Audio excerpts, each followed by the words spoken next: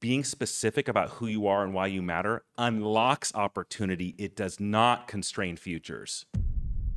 If people know who you are, know what to believe, and know why you matter, you will have all the follows, all the clicks, and all the advertisers you ever need.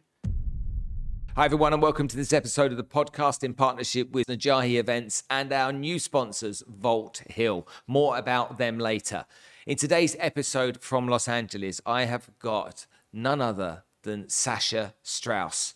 Now, you might not have heard of him before, but boy, oh boy, is this man the number one go-to branding, marketing, and sharing your own voice expert.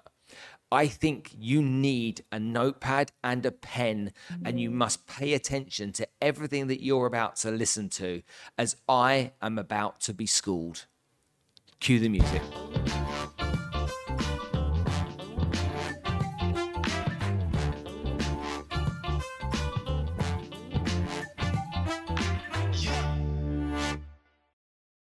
Vault Hill is the world's first human-centric metaverse that's opened its doors for brands and entities to launch their presence in the metaverse in only 48 hours. This is the fastest activation ever and the first time ever any metaverse has offered this. Upon this activation process, brands will receive free virtual land in Vault Hill City and can give life to their metaverse presence by buying buildings in the Vault Hill marketplace and deploy it on their dedicated VLAND. Then brands can customize their land using unbounded creativity. They can display their own NFTs or upload different media, logos, or digital creations to start to capitalize from their digital assets. Go check out vaulthill.io. And lastly, thank you to Najahi Events, who have been sponsoring us now on the podcast for over a year. Najahi bring motivational speakers to the region to help inspire, educate, and motivate you to achieve better success and live a better life. Sasha, thanks for coming to join us on the show today. Pleasure, truly. So I'm a salesman at heart. I'm truly deeply enamored with the whole world of sales. So what's the difference between sales, marketing, branding, and communications in your mind? They are very different, but they absolutely hang out and enable one another. I like to think that nothing gets done without sales. So I don't care if you're a nonprofit and you're trying to get people to donate or trying to get people to use your services, you have to sell them on that value proposition. So I don't have any sort of dark lens on sales like a lot of people do. But to get to the crux of your question, advertising, marketing, public relations, sales, those are all munitions. Those are ways of getting an imprint on the mind of an audience. Brand strategy, what I specifically do is really how do you stitch all those actions, behaviors, communications together so that they look like they're a family, so they behave, feel, look, act like they're a family. So that way, when I see your ads, when I read your marketing, when you sell to me, it feels like a cohesive experience because that's what I'm going to ultimately build trust in. Kind of like we like when people are consistent. Like I like listening and watching all your podcasts and you're the same in every single one of them. So that means that the next time a podcast comes out, I'm like, oh yeah, I'm totally going to watch Spencer's podcast. That's the point, is it kind of establishes that consistency that I can build trust in.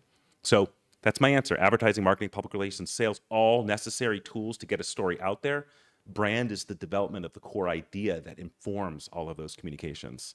Why do the people in each of those departments tend not to see it that way, though? Why do they individually almost become combatants with each other rather than understanding they're all a cog in the wheel, really? And the more they collaborate, the more they work together, the more they enhance each other, the better it is for everyone.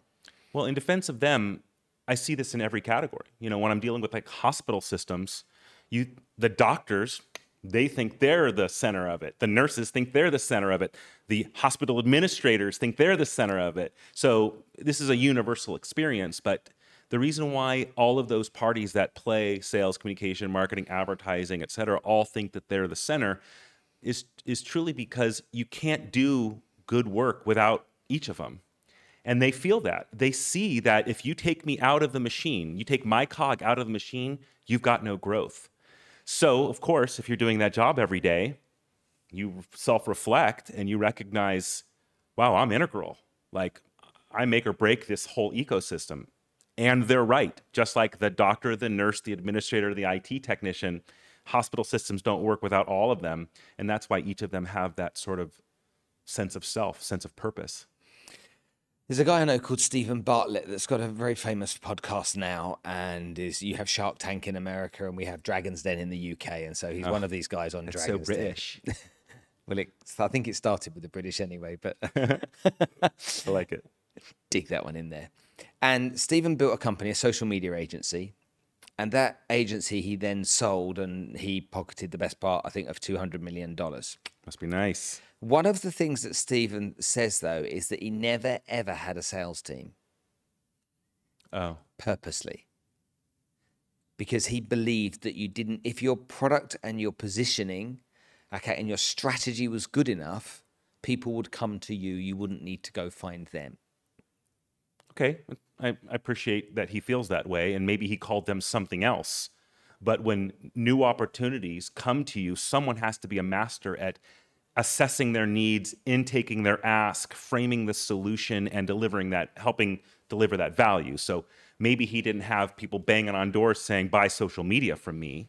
But there clearly were organizations, governments, nonprofits who were thinking about doing social media that needed guidance. And, maybe that, to your earlier question and to the conversation around sales, we so have this misinterpretation of what a salesperson is and does. We really think of them in the sort of derogatory, manipulative sense. And I not only do I not see that, but every time I'm experiencing a salesperson who is good at their job, I feel served. I feel helped, And so maybe his salespeople were helpers who helped you define your need, secure a solution, and bridge the gap. So fine, he didn't call them salespeople, but I bet you a pound that he absolutely had them. Interesting. That's really interesting as you think about that, though, because that's exactly right. Somebody in the organization has to take that inbound lead and convert that to a paying client. Yeah. And so whatever that job title is, business development executive or whatever fancy shenanigans it was. Okay, good. I'm going to pull him up on that one when I see him next because he kind of he pounds the fact that he doesn't need salespeople, but you're right. So when we look at big brands that have been successful over the years, it's very easy to name what those ones are. We all know them, the McDonald's, the Coca-Colas, the Boeings, and so on. Mm-hmm. But then over recent time, we've seen brands accelerate very quickly and come into our line of vision when it almost felt like that would take a long time historically. Now, over here in the States, it might be a little bit different, but I'll give you some examples in the Middle East. Please. And some companies. So there's a company called Bayut, and that's Bayut, and Bayut is Arabic for house, and they're a property portal. Okay. They're a unicorns. They're $1 billion business, and they just raised another 200 million recently. And they have, essentially, they're a classifieds business for the property industry. So like a Zillow, over here, have gone on to be a huge brand and well-respected brand in Dubai in, I would say, 7 years. Okay. We then take a company like Picasso, which is over here. Yes. Have you heard of Picasso? You're talking about the image management software? No, so Picasso, Pacaso. Picasso, again, $1 billion business, been going less than 2 years. Okay, they do fractional ownership of property here. Oh, cool. Okay. And again, have created a brand for themselves that everyone is recognizing very quickly. Yep. To me, something must have shifted in how brands come to the fore in ways that didn't exist in the olden days. Yes. I don't know what that is. Can you please teach me? You do. You absolutely know. I mean, both of those are complex business models, no doubt. Mm-hmm. I mean, to think about the inputs and outputs, the buyers and the sellers and the transactors in that sequence, that pre-internet, impossible. But the reason why organizations like this can achieve unicorn status is because of the internet, the gift of the power of communication to all parties anywhere. It enables you to have an idea, construct a solution, and distribute the value of that solution instantaneously. So That's my answer. It's not their brands that brought them to their status. An innovator innovated, created, built, launched, created value in a category that didn't have that kind of value. And because the internet enabled every single person to get access to it in a click in a day without having to see an ad, it basically enabled these pioneers to own their category. And we, you and I both, are attributing that to their brand.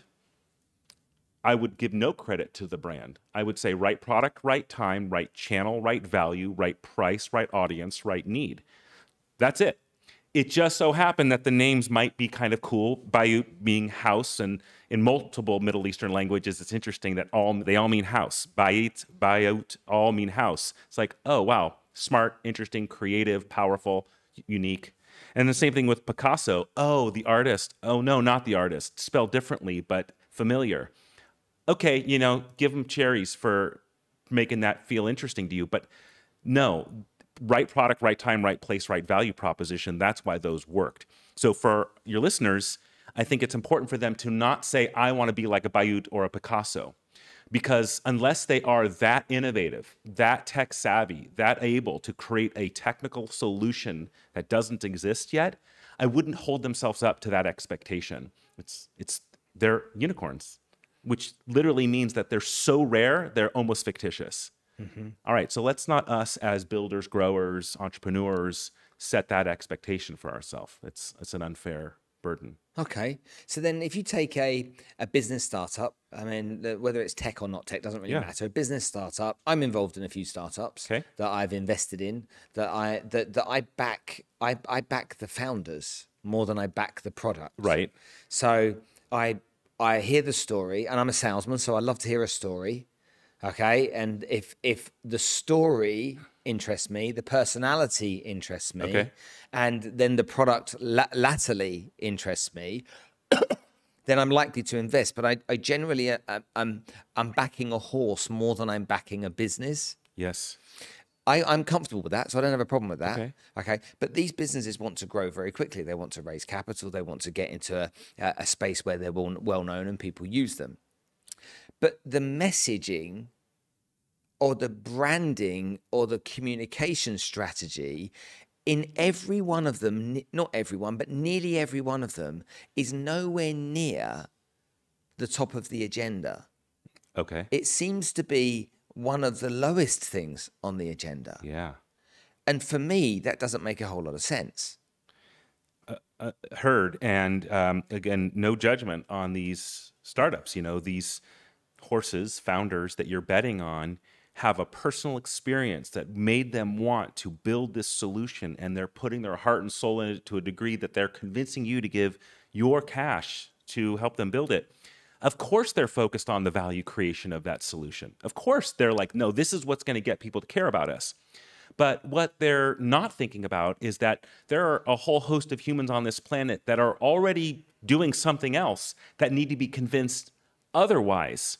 And that is the conversation that I usually have with startup founders, where I say, you're right, there are people within arm's reach that need what you're doing and saying, so thank you. But I want to talk about the next rung of audiences.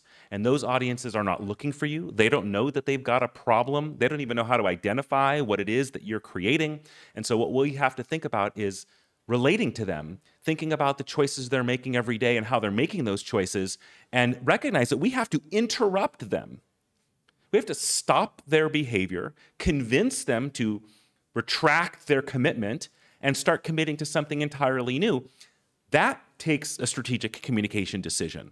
You can't change human behavior without that kind of effort. And that's the coaching I usually give to startup founders, which is hard for them because they're so impassioned by the problem they've had and the solution they created for it. It's almost like they're an inventor of something rather than they are a commercial director. It's almost... But that's it, you know? We always joke about like the absent-minded professor who's like so wrapped up in their world. They're like, don't you see it? Like, can't you believe? And you're like, I don't even know idea what you're talking about. And they're like, what? What do you mean you can't see it? Well, that's the issue, is that in order for that professor to create true impact on the world, they have to break it down, morselize it, and inspire people with it so that they have the impact that they should be having.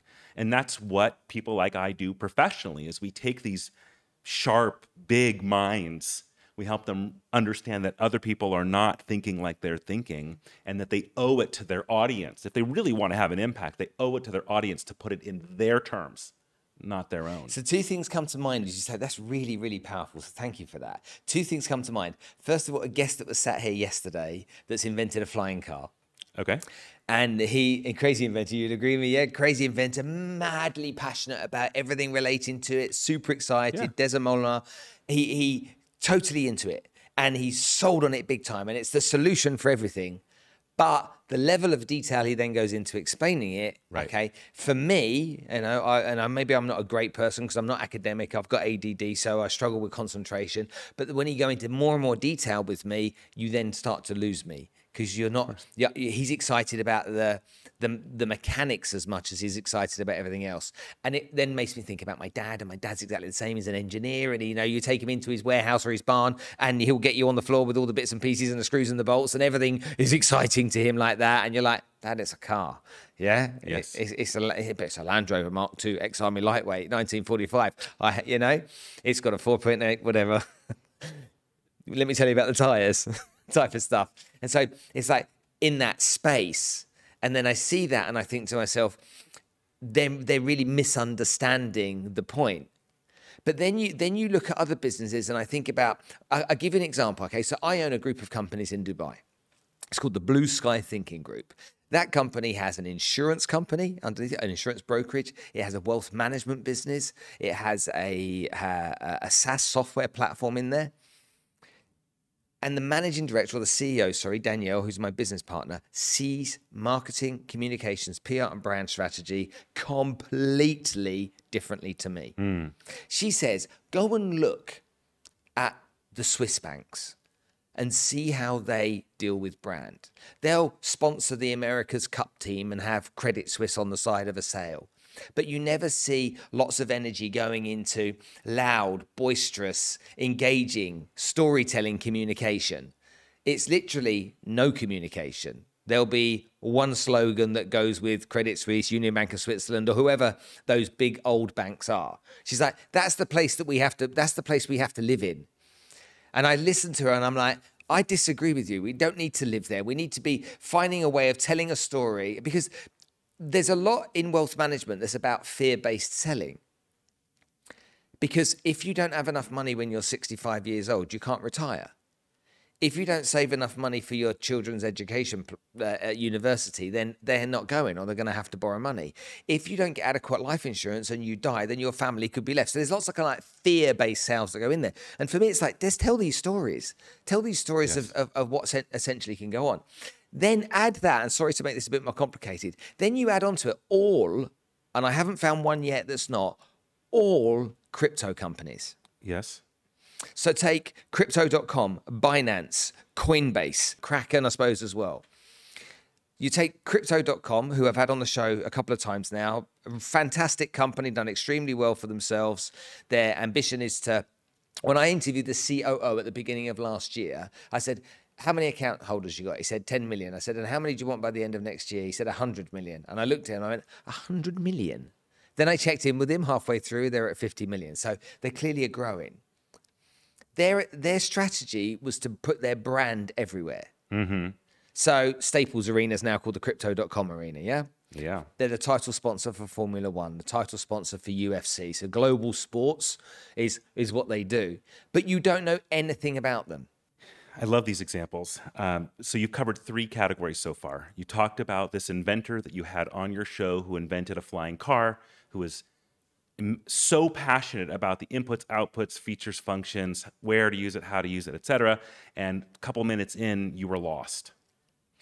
You might be a tech-savvy person who really cares. No, not at all. Okay, well, fine. But you fly on airplanes, you drive in cars, you have a capacity to understand. Yeah, absolutely. But when he got into when this person got into the details, you were lost. He was not communicating in a way that helps someone who doesn't understand. He was communicating in a way that someone understands will further understand. That's a problem. Okay, that's in my world, I call that unkind. Okay. I think that is selfish. I think it's self-centered. I think it's everyone sees the world the way that I see the world type of behavior, and it's short-sighted. It's gonna stymie the success of his flying car if he walks around talking to people like they understand blades and counterforce and all those things. Physics. Okay, so we can go back to what I would recommend for that person in a second. Your portfolio of Blue Sky Thinking Group and how you have this debate with your fellow lead exec, and that person used the example of, see what the Swiss banks do. I don't know this person, so I can openly pass judgment. Be kind. You never use Swiss banks as a parallel for your business, because the Swiss banks have a gift. They afford secrecy to people who need to put money places. They don't need to do marketing. There's more money that needs a home than there are Swiss banks to hold it. Okay. So don't tell me that you're going to build a business in personal wealth management in a nation that may not understand that by saying, well, we're going to be like the Swiss banks and be silent, or only do corporate sponsors on the highest level. My counsel to anyone listening to this show is, do not use a business like Swiss banks as your go-to strategy for marketing. But if you look at most banks, yes, most banks in the private banking, which is kind of like the sector, most of them are all about something very similar. It's like security and peace of mind. Yes. And there's kind of like marble icons or granite and stuff like that. And this kind of, and I look at all of it and I'm like, meh. No one's got me excited. It wasn't until the digital banks started coming through over the last 2 or 3 years that I'm like, oh, I've got excited about that, because they've had weird names and stuff that you didn't know before. And that's a novelty, and novelty will always get sort of eager, curious souls like you paying attention. But anyone in banking will tell you there aren't enough banks. There's enough money that needs to be banked that all those banks honestly only need to do a little bit of outreach to get anyone's attention. They help nonprofits with their banking. They might do some classes in some local schools and such. So banking is one of those funky categories that you cannot use as a counter, like an analog to whatever else you're trying to do that engages consumers. You talked about software as a service. You talked about wealth management and other solutions that you're offering. Those are very particular solutions to a problem that people may not know they have. And it becomes your burden to help them understand that these problems may eventually be theirs. And whether they choose you or someone else, you suggest they act on these problems. That's what brand strategy is built to do. It's to help people understand that there are circumstances that they have now or will have that they eventually need a solution for, and you just happen to be one of those choices. Now, the important piece of that is, if you help them realize that they have a need, deficiency, they will buy from who they learn from. That's what's key. Is brand strategy does not say advertise on the side of sports arenas. Brand strategy says, what is the problem that people don't know that they have or will have in time? And how do you help them come to that realization kindly? And once they come to that realization, they will turn to who taught them. That's the strategic, long game growth strategy that builds durable businesses that last beyond crises, economic or otherwise. So that's my Swiss bank comment. Now, you also brought up crypto brands, and it's been a fascinating thing to watch. I, as a self-proclaimed technosexual who cares about the way that tech impacts our lives every day, I've been paying attention too. I have a lot of friends who built businesses on the back of crypto. And what I basically saw was a game of survival, not a game of strategy. Who can spend the most to create the most familiarity so that at the end of this game, there's only 2 survivors. And the one that spent the most survived. This is exactly what WeWork did. This is exactly why SoftBank and everyone else was like, spend, Adam, spend. Because they knew that even if the model was imperfect, even if the profits weren't real, someone will survive this. The one that is most known and most familiar will be the survivor. So spend recklessly. And that's what he did. And what do we know? WeWork still operating. And in fact, Adam just launched a whole nother business where he's doing similar kind of apartments where you work, etc., shared space. And even though it's like this $1 billion failure, $44 billion failure, They bought familiarity. They bought awareness. And so there will forever be, in every category, a space for thee who spends most. But I don't, how many of those are there in the world? How many can there be? There aren't enough categories. Okay, fine. There's 100,000 categories, fine. But I want to talk to the rest. I want to talk to everyone else, you and our friends combined. I want to help them create real value for real humans in an enduring way. And that requires brand strategy. That requires a analysis, a consideration, and a dialogue that imprints over time. And so that's why I really help my graduate students and my clients not use Swiss banks, not use the crypto wars, not use anomaly tech as their comparison for how they should build their business. Wonderful. This is so good. Okay, so then this word that didn't exist when I was young called entrepreneur. I joke about this all the time with my students. Go on, please. You're making me smile. I don't like the word because when I was young, it wasn't called entrepreneur. It was called sole trader or one-man band interesting. or businessman. These are the kind of terms that were used. And then this entrepreneur word came in, and then it applied. When it applied to really successful businessmen. Oh. And then it kind of went and filtered down to everybody. I'm an entrepreneur. I've started a business, whatever that may be. I'm hoping to grow the business, so I'm an entrepreneur. It is, it is so fascinating because I actually remember entrepreneur as a dirty word. Okay. Right, where it was like, neighbor down the street can't get his pants on right, can't keep a job. He's an entrepreneur because he's kind of wheeling and dealing and side hustling all the time. Yeah. And it took me late into my 20s before I had wait a minute. Business creators are entrepreneurs.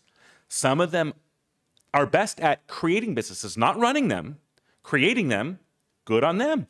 And some entrepreneurs find a problem in the world, create a solution, and they run that their whole life. But not until I said, all right, an entrepreneur is someone who created a business from nothing, did I start to have a sort of a reverence for them. And I started to look back on my life. My father's an orthopedic surgeon, and he ran a private medical practice. And I'm like, not doctor dad, entrepreneur dad, right? And I started going down the neighborhood and there was a guy who became a lawyer, started his own practice, entrepreneur, Yeah. oh my gosh. And then you start to look and start real estate, ding, ding, restaurant, ding, ding, you're going around your world. And then I started doing the nonprofit world. I'm like, wait a minute, you made a nonprofit? Well, from nothing? That's so entrepreneurial of you, Start using it as a descriptor. And I think that we're kind of in a new era where we have this reverence, this respect for people who make something from nothing. Mm-hmm. It's inspiring. I wrote down two things as you were sharing because this is happening a lot lately. So in California, cannabis or marijuana, whatever you want to call it, is sort of faddish. It's popular, whatever. And so there's this movement of ganjapreneurs, ganja being a sort of a nickname for ganjapreneurs. It's like, fine. But my favorite new interpretation of entrepreneurship is philanthropreneur, where it's I, as someone with wealth, am now using my wealth to start nonprofit, philanthropic, NGO initiatives, but I don't want to be an executive director. I want to be a philanthropreneur because I'm the creator of the idea. I'm not the implementer of it. And, credit to all, but what I think has happened in our lifetime is that entrepreneur went from a word that we never heard or didn't understand to it is everywhere and intriguing. You can almost make a TV show, and I think that's what Shark Tank or the British equivalent, Dragon's Den, yeah. Dragon's Den. Of course, Den. Dragon's Den, that's really about, look at these people who are inventing something from nothing, and don't you want to believe in them, and aren't you inspired by their energy? And it's yeah. So it's sort of a new era in entrepreneurship, and I'm enjoying the ride. Okay. So when we think about personal brand, so I essentially own these businesses. I don't run them. I have people that run those businesses for me. However, when I look at a lot of people, their personal brand seems to be at kilter. And while I'm talking to you about this right now, I've got this eyes that are burning, lasers that are burning into the side of my face right now, with Sophia over there, where we have constant debates about my personal brand. And I had a Zoom with Evan Carmichael and Bo. How long ago was it? 3 months ago? February. It's a long time ago. And Bo's like, I've listened to your podcast. I've watched your podcast. Really interesting. Lots of different guests. Really interesting. And he's like, who are you? And I'm like, what do you mean? I felt like shit. He tore me a new arsehole, basically, in the space of 15 minutes, in the nicest possible way. And I came off that call, and Sophia was on the call, Bo was on the call, Evan was on the call, and I came off the call, and I just sat with my head in my hands for the rest of the evening going, how did I get it so wrong? Now, other people outside of my direct partners and colleagues, okay, go on about how great what I've done is. I can't see that. But Sophia's like, Evan was like, what are you? Who are you? What do you stand for? You must stand for something. And so then I go into my defensive mode, and I go with Joe Rogan, doesn't he? Stands for many things. There are people out there that stand for many things. They involve themselves in many different areas and directions. And so why do I have to be in one lane, in one channel, and why do I have to stick to it? Because if I do, it will end up making me unhappy because I like the variety. Oh, interesting. And so Sophia's like, I want to help you, but you put handcuffs on me because you won't give me that direction in that one place. Or if we do start in one direction, you then want to change a few months later. Is that fair? It is fair. Okay, right. So just to make sure that I'm not saying anything that is different to what she understands. How do you interpret what I've just told you? I can't tell you how fascinated I am by your lens, and it's just a compliment, just how different our minds, how all humans' minds are different. Everything that you said, you feel, and I would be wrong to tell you that your perception is inaccurate. What I am willing to do is help you see a third view, not my view, but a third view. And I think you might come to a realization that being specific about who you are and why you matter unlocks opportunity. It does not constrain futures. So you think of it as like, I'm putting these boundaries around what I say, what I do, who I do it for. And that's actually not the case. Personal brand really sets you up as there's a pillar, a foundation under you that you can use to do your culture change effort, to do your broadcasting, but in a way that people can sort of lightning rod it. They can know where it's coming from. They can understand what to expect. So like you used Joe Rogan as an example, and your interpretation with it is that he might not have a personal brand. And I don't want to misquote you, but I would say that if you asked anyone who loves Joe Rogan, they would say, oh, there's things you can always bet on with Joe. He doesn't take shit from anyone. He is all about masculinity. Like he's constantly like bulging out of his shirts and stuff, you know? He's like, you know, he's all about like freedom to try, freedom to use drugs, freedom to like experience yourself. Now, has that stopped him from talking about virtually anything? No. But by being those specific things, it helps people come back to what they trust. And as we started our conversation today, thinking about, people want to have a trusted connection with the sources of their goods and services and ideas. And so what personal brand does is it gives them that anchor so that then they can talk to you about anything, but they know where it's coming from. They know maybe your moral character, or maybe your entrepreneurial spirit, or maybe your global inclusiveness.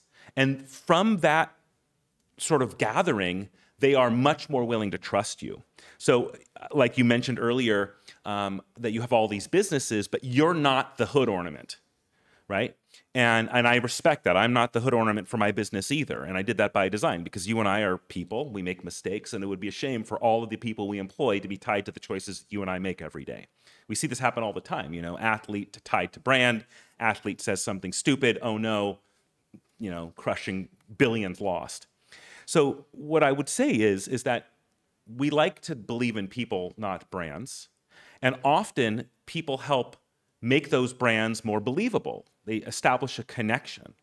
And so I often say to business leaders, I will buy from the business, but I want to know what humans are driving the business, informing the business. And that is where the personal brand ticket comes into play.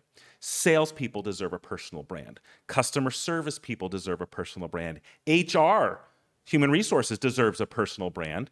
And it's not for ego. It's not for slinging and closing deals. It's for understanding, for connection, for relationship. So just to put myself on the spot here and show you an example, I like to sew stupid things. I don't know. It's just like a hobby. And so here I am wearing this jacket, and it has patches on it. And these patches are reflections of things that I am curious about, things that intrigue me, things that I'm connected to. And what it basically has done is it has enabled me, anywhere I go, for people to pose a question like, oh, I see that. Oh, what is that? And obviously, there's not infinite patches that represent every single thing that I've ever experienced in my life. It's a confined set.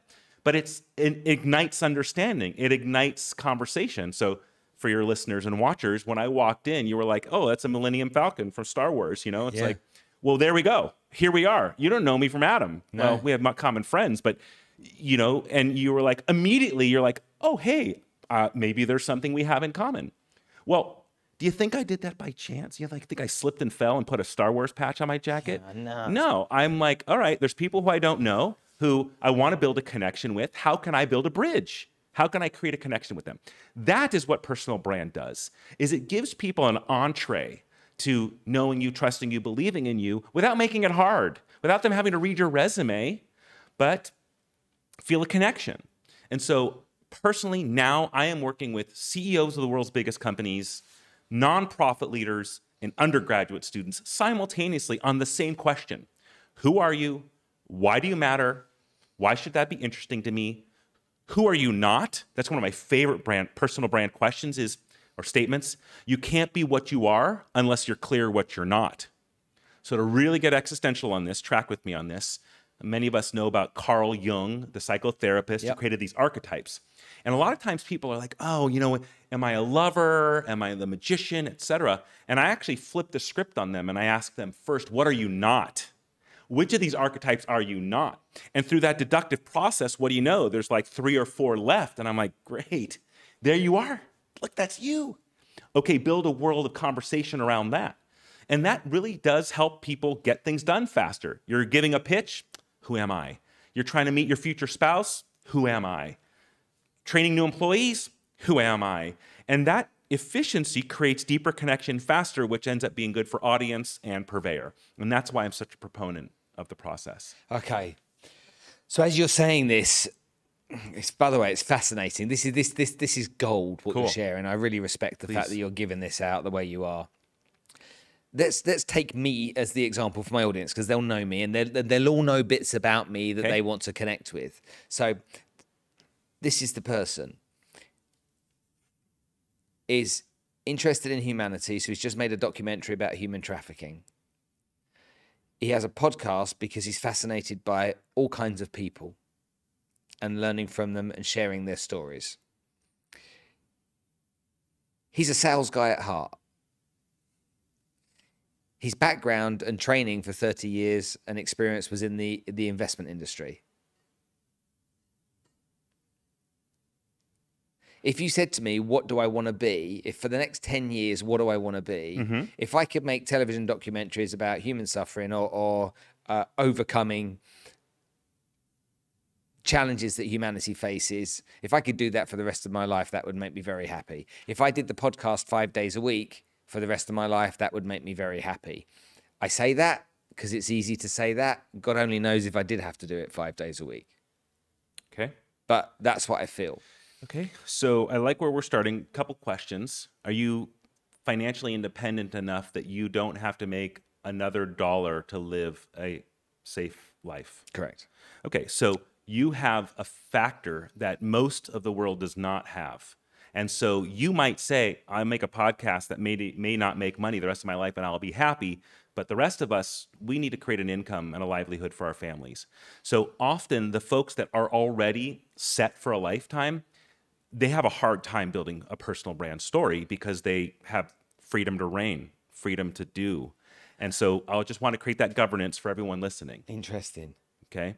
So just consider that as a filter, but I'll still work with you on this. Okay. So let's talk about your interest in people And you find that human trafficking is the one that really like gets you. When we had the opportunity to make the TV show, there was lots of areas discussed. Yeah. The UN Global Sustainability Goals were there, but the dehorning of rhinos wasn't something that I connected with. Okay. Okay. But, you know, I work and do some work with a company called Smartcast that are trying to solve the food security issues around the world. So it's not just about human trafficking, it's about suffering, I think.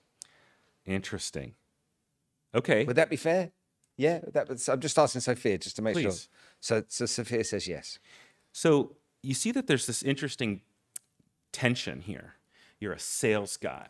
You came from finance and investing, wheeling and dealing and slinging and closing. You come home at night, pour yourself a drink and be like, closed $1 billion today. You had, okay. So here you are, I suspect, having a little bit of a personal crisis where you're like, whoa. I don't want the memory of me to be the guy who banked with the billionaires. I want to be someone who also created good in the world, which I actually think is the best kind of personal brand there is. We really love this kind of contrast identity of someone who made it, got it, good, but wants to spend the rest of their life helping people. And so part of your personal brand is, I've been there, I've done that, I've won that. But I recognize that all of that means nothing if humanity can't thrive. And that's why I spend all of my time, all of my conversations producing content that brings light to the suffering that humans are experiencing. And if you were just like somebody who's like, oh, I want to make documentaries about people who are suffering, you'd have a hard time getting people kind of moved by you. But by recognizing that you've been on the yachts, you've been on the private planes, and you recognize that that's not enough, that what actually makes you go to bed at night feeling proud of yourself and gets you up in the morning enthused is the people who will never step on a private plane, the people who don't need a Swiss bank. And that's why you spend every waking hour of the rest of your life creating meaningful content that inspires people to act. All right, that's a podcaster I want to listen to. That kind of sort of dichotomy. Okay, but then there's the challenge that goes with me is that I don't want to produce a podcast for the rest of my life or produce TV shows for the rest of my life unless I can measure the outcome of that work. Because I come from a very tangible world where the outcome is always measured in numbers. And if I can't measure the outcome of it, it puts me in a state of flux and confusion. Well, or frustration, sorry. Don't be fooled by the measurement metrics that have been blasted at you for the last decade, where it's clicks and follows. The truth is out there. All of that was lies. All of it. All of the digital marketing agencies, the click-through rates, all that stuff, grossly exaggerated. This is not Sasha's opinion. The reports are everywhere from Facebook, Google, otherwise. It's also why internet advertising has gone way up in price. So I just want to say, fine on you. Go spread the love and have impact, but don't you dare measure it by views. Because it's about the viewer, not the number of views. It's about the viewer who watched it and did something, not about the thousands of people who happened to get the spam ad and clicked on it, and what do you know, your click rate is up.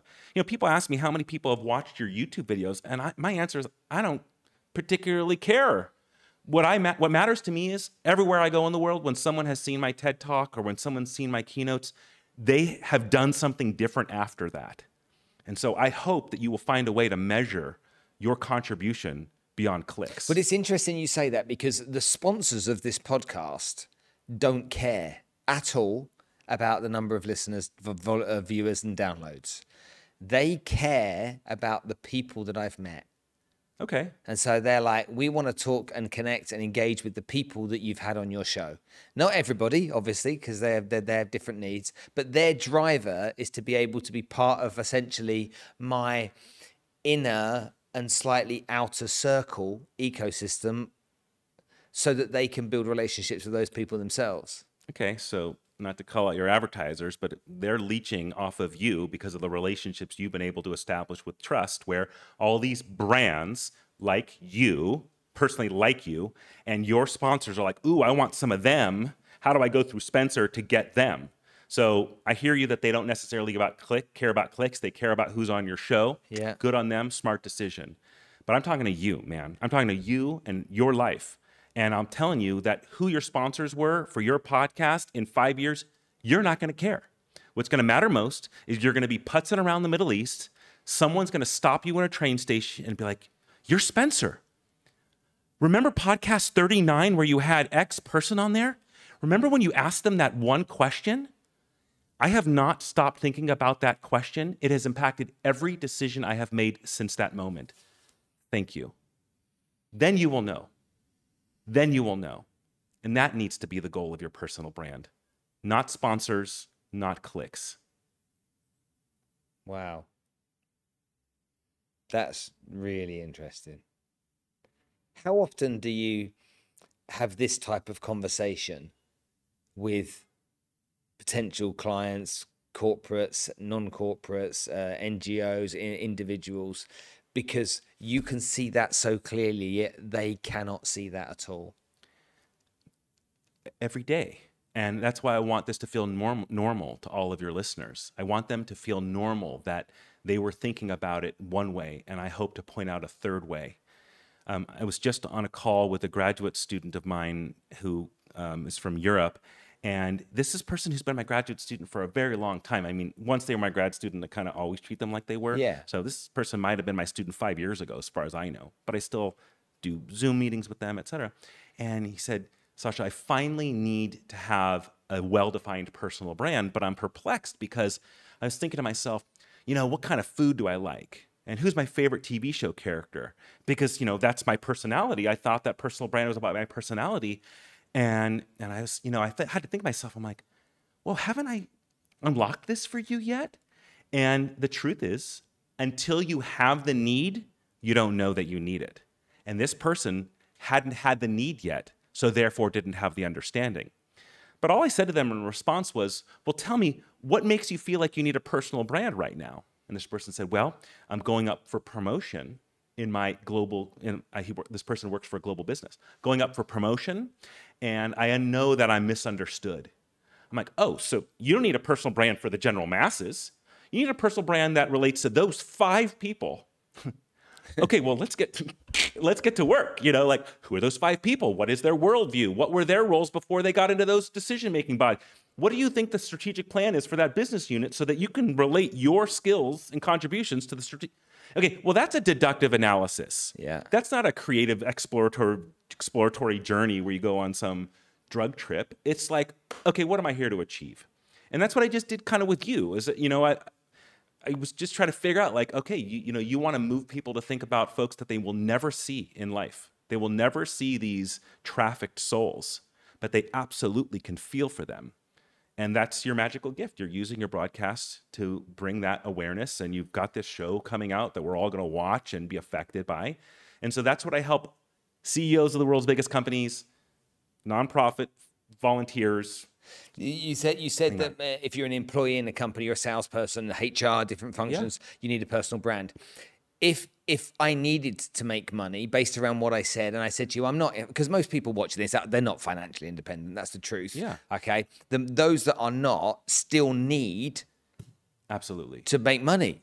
Still got to go out and earn a living. And personal brand will help them make money. Okay, so let's say I didn't answer. Yeah. I'm financially independent. Let's say I said to you, look, no, I'm not. Okay, this is I found purpose in this. Yes. But it doesn't make me any money, and I'm never going to be able to make a living out of it. I've still got to put food on the table. Uh-huh. How would that have been answered differently?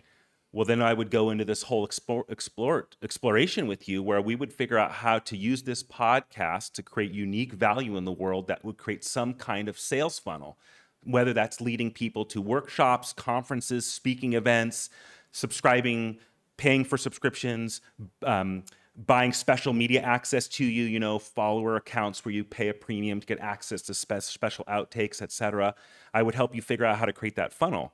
But what I want to put out there is that the most important question for someone who wants to create income about personal brand is, who are the people you're trying to impact? Because you can't be all things to all people. Yeah. Never, ever. You think about who you invited to family dinner, and there's the family members you excluded. Well, that's the point, is that even in family circle, there's still people you don't want to relate to. So in the world of personal brand, part of this is like, okay, who's the audience that is going to matter? This is going to matter to. And then ultimately, what are their services or solutions or content do they have access to? So I just want to call you out. When your colleague said to you, you've got this great podcast, you're doing this documentary, but I don't know who you are. With great respect, Spencer, I agree. When you invited me on the show, I did my time. I watched your episodes and I was moved by what I saw, but I asked myself every day, why Spencer? Why this person? Your audience deserves an answer. They not only deserve an answer, they're not going to tell other people to listen to your podcast until they have the answer. They might refer people to a link to an episode that relates to their category, fine. But people being like, oh, he's one of the 10 people I follow, listen to, care about, read about unconditionally, that takes identity construct. That takes identity definition. So to your question, if I'm in HR and I'm asking myself, what do I need a personal brand for? I think the answer is pretty imperative. Like, you are recruiting people and you're retaining people. Okay, what do recruits and employees need from an HR leader? They need inspiration, they need answers, they need trust. Okay, great. What part of your character represents those contributions? Where have you manifested trustworthiness? Where have you manifested inspiration? Boom, boom, boom, boom. Okay, excellent. Okay, so what you're actually telling me, and thank you for being honest, and I have no issues with straight between the eyeballs. No. You go for me. Honestly, and I appreciate that. So then what does somebody do in my position? Because I'm 210 episodes in, okay? I've met some amazing people on my journey. I've had some phenomenal conversations, which obviously you're going to have. My little black book my Rolodex is much bigger now than it was, from very humble people to very successful people. How do you then pivot? Because what you're saying is, why Spencer? That then becomes a big challenge, because to me, and this leans back to what you said earlier, so I'm going to dig my heels in a little bit here, so you have to fight me on it. That for me, it makes me go, oh, I've got to give something up. I've got to give. If you take, I've got crypto guests, I've got personal stories of overcoming unimaginable difficulties, and I've got personal development. Okay, so you've got those three. Over the 200, it's mainly those three. There's some other ones in there as well. Okay, I am not asking you to give up anything. I'm asking you to be specific and intentional about what you surface to the top. And all of your episodes are integral to this new refined Spencer identity. They are proof. There's something about the way you ask questions. There's something about, here, I've been gifted with your response a few times where you're like, oh, I had, wow, I thought about, okay, well, that emotional response by you, that's where your personal brand sits. That which floors you, intrigues you, that's probably one of the key pillars of what your personal brand ultimately needs to be, is what moves you to reflect like that. Because your reflective energy is your audience's reflective energy, and that's why they listen to this show, is because when Spencer goes, wow, they go, wow, too. Okay, so for everyone listening and watching, everything you've done in your past, a core component of your personal brand, even if you've, quote, pivoted infinite times. I am not asking you to pivot. In fact, I suggest you don't pivot. I'm suggesting that when you're meeting people, times 1 through 10, the first handful of times you meet someone, don't be all things to all people. Don't be everything you ever were. Be something very specific and intentional that relates to their curiosities, needs, and wants in the moment. And that way they can establish an entry to relationship with you. And then you can go like, oh my God, and then I talked to this guy who made a flying car, and then I talked to this person who made workouts. Like, it'll all fall into play. But the problem is that most people, when they think about their personal brand, it's kind of like, look at me. And that's not what I'm talking about. I'm talking about in the situation where you're relevant, what are the first handful of things that I experience of you so that I'm willing to listen? And that's the magic of it. You're not trying to boil the ocean. You're not trying to be everything to that person. You're trying to make them simply curious and open to knowing you. And that's what all of your future listeners deserve. Why should I be open to hearing from Spencer? I understand that he's got all these famous people. Maybe it's because of his financial history, or maybe it's because he's got cool friends, and that's why he's got this black book. But again, I still don't know the answer. Why him then? Other people probably know just as many famous people. Other people could put on a podcast and interview their famous friends. Why should I listen to them? And I think that the next rung for you is to be explicit and direct and intentional and authentic for the audience that doesn't know you yet, but may get a link or a referral and say they need to be able to answer the question, oh, I'm going to pursue this guy because he is what? Because he feels what? Because he sees the world in what way? And that's it. Remember I said earlier it's about kindness? You know, a rude, selfish person says, hi, my name is Sasha. Look at my education. Look at the things I do. Don't you want to know me? Whereas a kind, inviting soul says, oh, so you're in LA? How's it going? Like, that was the first thing I said to you. I was like, you know, like I didn't talk about my kids. I didn't talk about my car. I made it about you so that you saw we had common interests, other things. And here we are comfortably communicating for an hour. So that's the power. That's the power of personal brand. It puts you at rest. It makes it easy for your audience to engage and communicate and know you. And most importantly, the old adage, the best marketing is word of mouth. To this day, except for the internet, added an exponent on that. If people know who you are, know what to believe, and know why you matter, you will have all the follows, all the clicks, and all the advertisers you ever need to create the impact you're setting your sights on. Sasha, it's been phenomenal talking to you. It's been a real go back to class and school session, and I wasn't expecting this at all. So thanks for coming. Do I get to give you a grade? Like, yeah, please. So, you grade it any way you like, but don't tell me because I'll probably be disappointed. Thank you so much for coming on the show. I really appreciate it. Pleasure.